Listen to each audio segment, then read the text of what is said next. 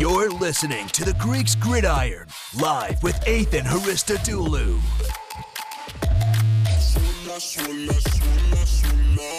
Hello, everybody, and welcome back to another Power Rankings edition of the Greeks Gridiron. I am Ethan Haristodoulou, and today we are completing the final division of the 8 in the NFL. We are discussing none other than the NFC East, which, has been not the best division the last few years. Hear me out now before anyone starts attacking me over this. There is some promise coming in, though, I'd say this year for a couple of the teams at the very least, maybe even 3 of the 4. But regardless of how good the teams have been, it has been probably one of the more hotly contested divisions as well. I mean, last year's division came down to it literally week 17 when it boiled down to things. So without further ado, let's get underway, because after this video, we are going to be putting together a top 32 teams. I'm going to be ranking from number 1 all the way to number 32. That's going to be my next goal here. This was kind of what the whole power ranking series was building up and leading into. So I'm going to have a really fun time putting that together. I'm sure I'm going to get some criticism for this list right here. This is one of the more vocal one of the more vocal divisions of fan bases. So starting with the number 4 team on the list, and if you have not watched one of these before, we rank them from worst to first, so we start with number 4, and that number 4 team being the Philadelphia Eagles. Now, Eagles fans, before you start coming at my throat, listen, there's promise. I'm going to say that, there was a lot going on with that team last year and maybe even the year prior to that, and who knows how long even prior to that. But at least the last year or two, there has been some issues within that organization, but it seems like we are starting to kind of turn that corner and look into a new direction. And you're not the only team in this division that has been having that same issue as well. But as far as when it comes to these 4 teams, I think the Eagles just have a lot of questions, and they're probably the most surefire bottom team of the division. On top of the, crazy year that they had last year with the Carson Wentz drama, the Pedersen drama, I mean, so much going on. You have a brand new head coach offensive coordinator, a guy that I like in Nick Sirianni from the Indianapolis Colts. And if you don't know me, I am a Colts fan. But you don't really know how a brand new head coach is going to work out. You never, that's always a big question mark. It's one thing if you're bringing in somebody who has tenure as a head coach, but this is a brand new guy. He did some good things in Indianapolis. I'll say that for you guys. There is some stuff to be positive about. I didn't even really have him pegged as a head coach, at least within the next few years. I thought he was going to be around in Indy for a little bit longer than he ended up being, but regardless, brand new head coach. You have a brand new starting QB in Jalen Hurts. Obviously, he did start a few games last year, but the sample size was very small. We're going to get to see him coming out of an entire training camp with the team, as the number 1 guy. There are some good pieces to look at for the team, but you guys kind of had an up and down draft, in my opinion. You got guys like Devontae Smith, Williams for the interior D-line. They were great picks. However, there is some concern that the Landon Dickerson pick that you guys have, one of the better offensive linemen in the draft, and honestly probably a top tier guy, but ACL issues have been a problem in his career through college. And, when you're having problems like that so early on, and I understand, medical stuff has, progressed and whatnot, but that's still a thing of concern, especially when it's something that's happened to him twice. So up and down draft, to say the least. I am among the group that does not care about Devontae Smith's size, so I will give you guys the benefit of the doubt there. I think that Devontae Smith is going to be a lightning rod in the NFL. If I end up being wrong, of course, I'll eat my words, but I have a strong feeling that, you don't just put up 23 touchdown catches by mistake. So, he was absolute lightning in a bottle. But, they've made some moves in free agency. The Ryan Kerrigan pick, I'm a fan of that. I think he still has some juice left in the tank. On top of that, you guys got Anthony Harris and Eric Wilson from the Vikings. But ultimately, being put at number 4, there's just too many questions, too many things that I look at and say, okay, I don't think I can reasonably put them any higher. Not to say that, you guys can't shock the world, but there's just a lot more question marks on this team than any other team, which is why I'm going to place them at number 4. Now, coming in at number 3, and I'm bracing for impact on this one here, I am placing the Dallas Cowboys in the number 3 spot. So here we go, because I can already hear Cowboys fans yelling at me. First things first. All I'm really going by to kind of understand how this works is how was the draft for the team? How was the, free agency, offseason, re-signings, people they kept on the team? How did that go for them? How did they look last year? And just like, what were the team needs and how well were they addressed overall? So I'm going to start out by saying this. Dak Prescott put up some big numbers. And he was the leading passer, I think, for like a week or two after he ended up going down with an injury. You cannot take that away from him. Whether you're arguing those were garbage time numbers or not, that is not my conversation. To be honest with you, I did not watch a ton of Dallas Cowboys games last year, nor was it, those first 5 weeks. I did not really see anything. I think I might have watched one game, but I can't really sit here and say, oh, they were garbage time numbers. I didn't watch the games. I'm not going to go out on a limb and say something like that. He did put up numbers. However, the thing that stands out to me is, I'm somebody that looks at, statistics as one way to argue a player's greatness, but also wins are a very important thing as well. While that is a team-oriented stat, some of the great quarterbacks in the NFL can will terrible teams to victories. And you don't need to name the guys that have been able to do that. We know who they are because they've been greater than the sum of their parts around them. Now, they were 2-3 when Dak Prescott was there. And, obviously things did not go well when he went down. The defense was really, really, really struggling. And I don't know whether that was because the offense literally cannot move the ball, because, they had Andy Dalton and the Danucci guy, and I think you guys started somebody else as well, if I'm not mistaken. You guys had a rotisserie of quarterbacks just cooking through Dallas there. So I have concerns about how good is the offense actually. I know that Dak Prescott put up monster numbers, but they were still 2-3. The defense was really bad. And in football, defense ultimately wins championships. I don't care how good your offense is. We've seen the numbers. Top defenses, the number one defense always beats the number one offense in the Super Bowl. I think the record is 12-1 or 11-1. Maybe it's higher than that, but in the Super Bowl. So defenses win the championships at the end of the day. I do not care how high powered an offense is. We watched the Broncos get absolutely slaughtered by the Seattle Seahawks that one year when Peyton Manning and the Denver Broncos were having an all-time year. So you can point to an offense all you want, but the defensive deficiencies are the problem. And again, whether it's personnel, whether it wasn't having an offense, there was a lot of problems with that Dallas defense. And I'm somebody that, looks at it as if there's no strong defense to support your offense, it does not really matter how good your team is at the end of the day. I will say this, though. I'm not going to just sit here and rag on you guys. You guys had a very strong draft class. You went very defense heavy, which is totally against the norm of a Jerry Jones draft. I'll say that.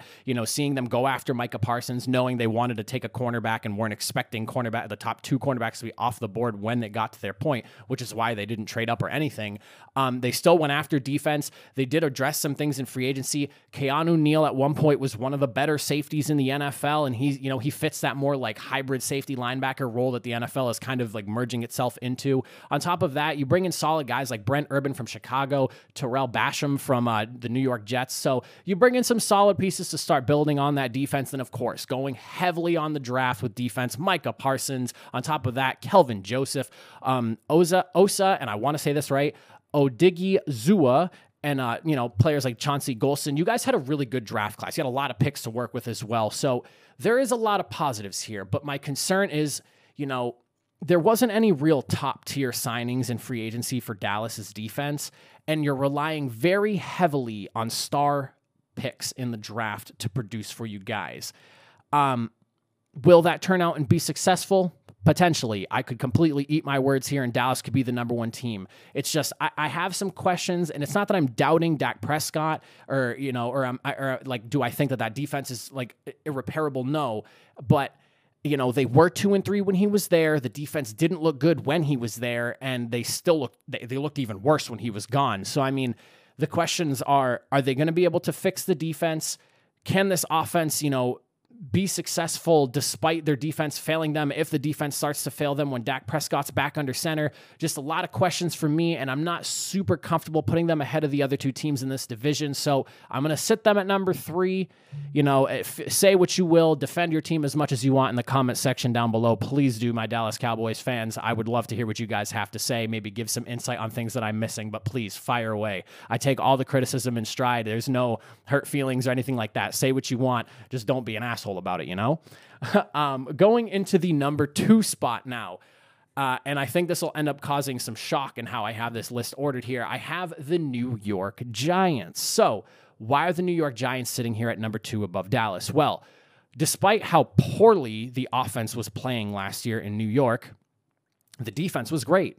They did an awesome job. The only real needs they had on defense was strengthening up the edge. They got really old and just very unproductive, and you could really see that they were having a tough time getting to the quarterback. They got really young at edge with the draft class. They brought in Kadarius Toney, and who's an absolute steal. They brought in some nice young corners in Aaron Robinson and Rodarius Williams. Then on top of that, some solid free agent signings. They made a splash or two with Dory Jackson and Kenny Golladay signings. This team is really going to boil down to just a couple of things. I like their draft class. I like what they did in free agency. They didn't spend too much, but they got a couple of big key players. I feel like, spending too much can be disastrous. I will come out here and say that, the Patriots dumped, what is it, like $250 million into their team going through, or not $250 million, I don't remember. It was like $125 million or something. I don't remember what the number was exactly, but a ridiculous amount of guaranteed money into free agency. It's very situational. Sometimes spending too much is not going to be the answer. Where is coaching at? Where is, the personnel surrounding all these big signings at? There's a lot that goes into it. I think the defense was already really solid. The pieces they added only made the defense better. The offense, they didn't have Saquon Barkley, so that is something to look at. The offensive line took a loss losing Kevin Zeitler. That's also something I'm kind of looking at for the team. But I think the Giants overall as a complete unit, are a little bit closer than Dallas. So this is more this is an interchangeable thing. I'm not saying that the Giants are like leaps and bounds ahead of Dallas or anything like that. I'm saying that the Giants, I think, just edge them out slightly because it's really going to boil down to, is Saquon Barkley going to return to form, which I have a feeling he will be. And then on top of that, is the offensive line going to be able to protect Daniel Jones, and is Daniel Jones going to play well? I've seen a lot of, decent quarterbacks make it a lot further with a strong defense and a pretty good offense. But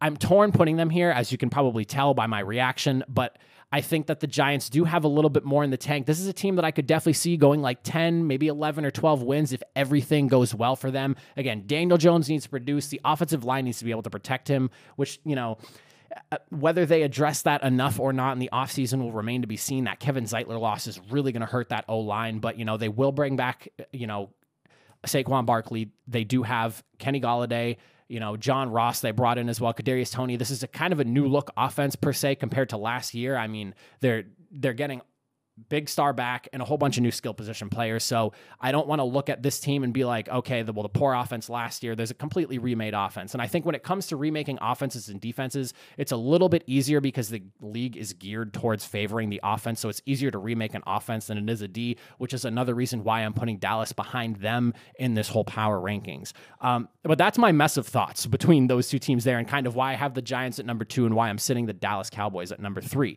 But coming in at number 1, and I'm sure some of you are sitting here thinking, why the hell is the Washington football team sitting at the number 1 in my power rankings? Well, I'll come out and say this flat out, no conversation. They have the absolute best defense in this division, or at least they did last year. And I mean, that front 7, vicious. A lot of first rounders. They all are really good players. It reminds me, it's like a reminiscence type of thing of like what the 49ers were doing a few years ago. They had all first round picks on the D line and they all panned out really well as, they were strong, get after the quarterback, very aggressive style. You love to see that type of stuff with the front 7 there.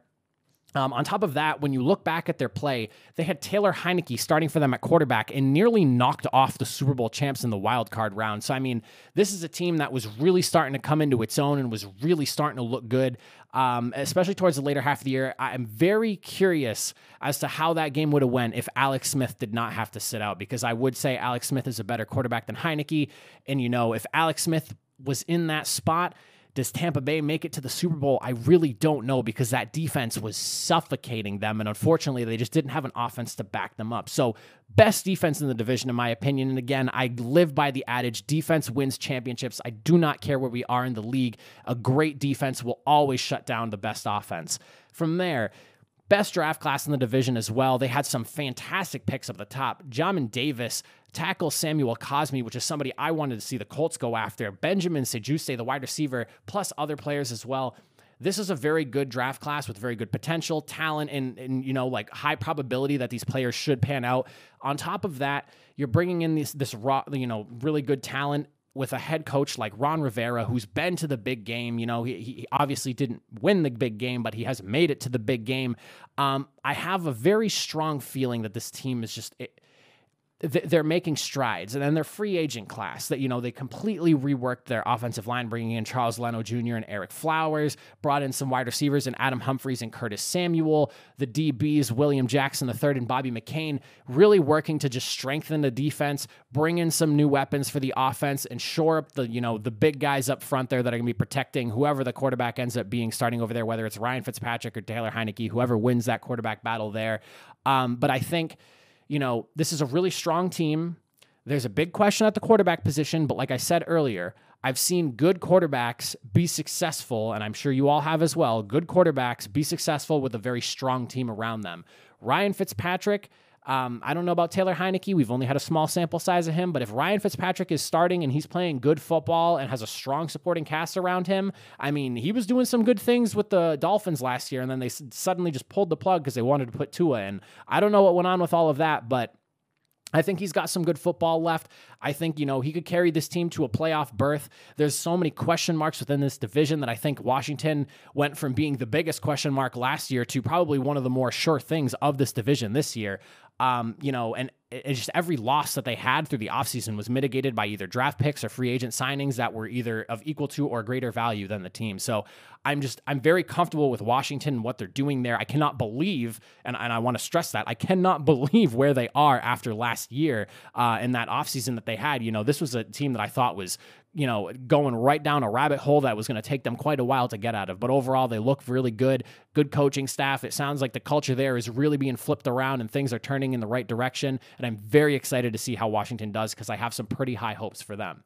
But that is my power rankings for the NFC East. I would love to know what you guys think in the comment section down below. Please feel free to tell me how wrong I am on any of these. You know, fight for your team in the comment section down below. I love to see the conversation. Don't be a jerk about it. This is literally just my opinion. What the heck do I know? I'm just a football fan who loves to talk about it. So let me know what you think in the comment section down below. If you like the video, comment, all that good stuff really helps support the channel. Subscribe if you really enjoy the content, or if you see what else we're doing and you really enjoy it, hit that sub button. We passed 100 subs a week or two ago, and we're just kind of trucking our way along now, going into 200 subs is the next goal. But without further ado, I'll let you guys go. Thank you all for watching. I am Ethan Hrissadulu. Have a good rest of your day, everybody.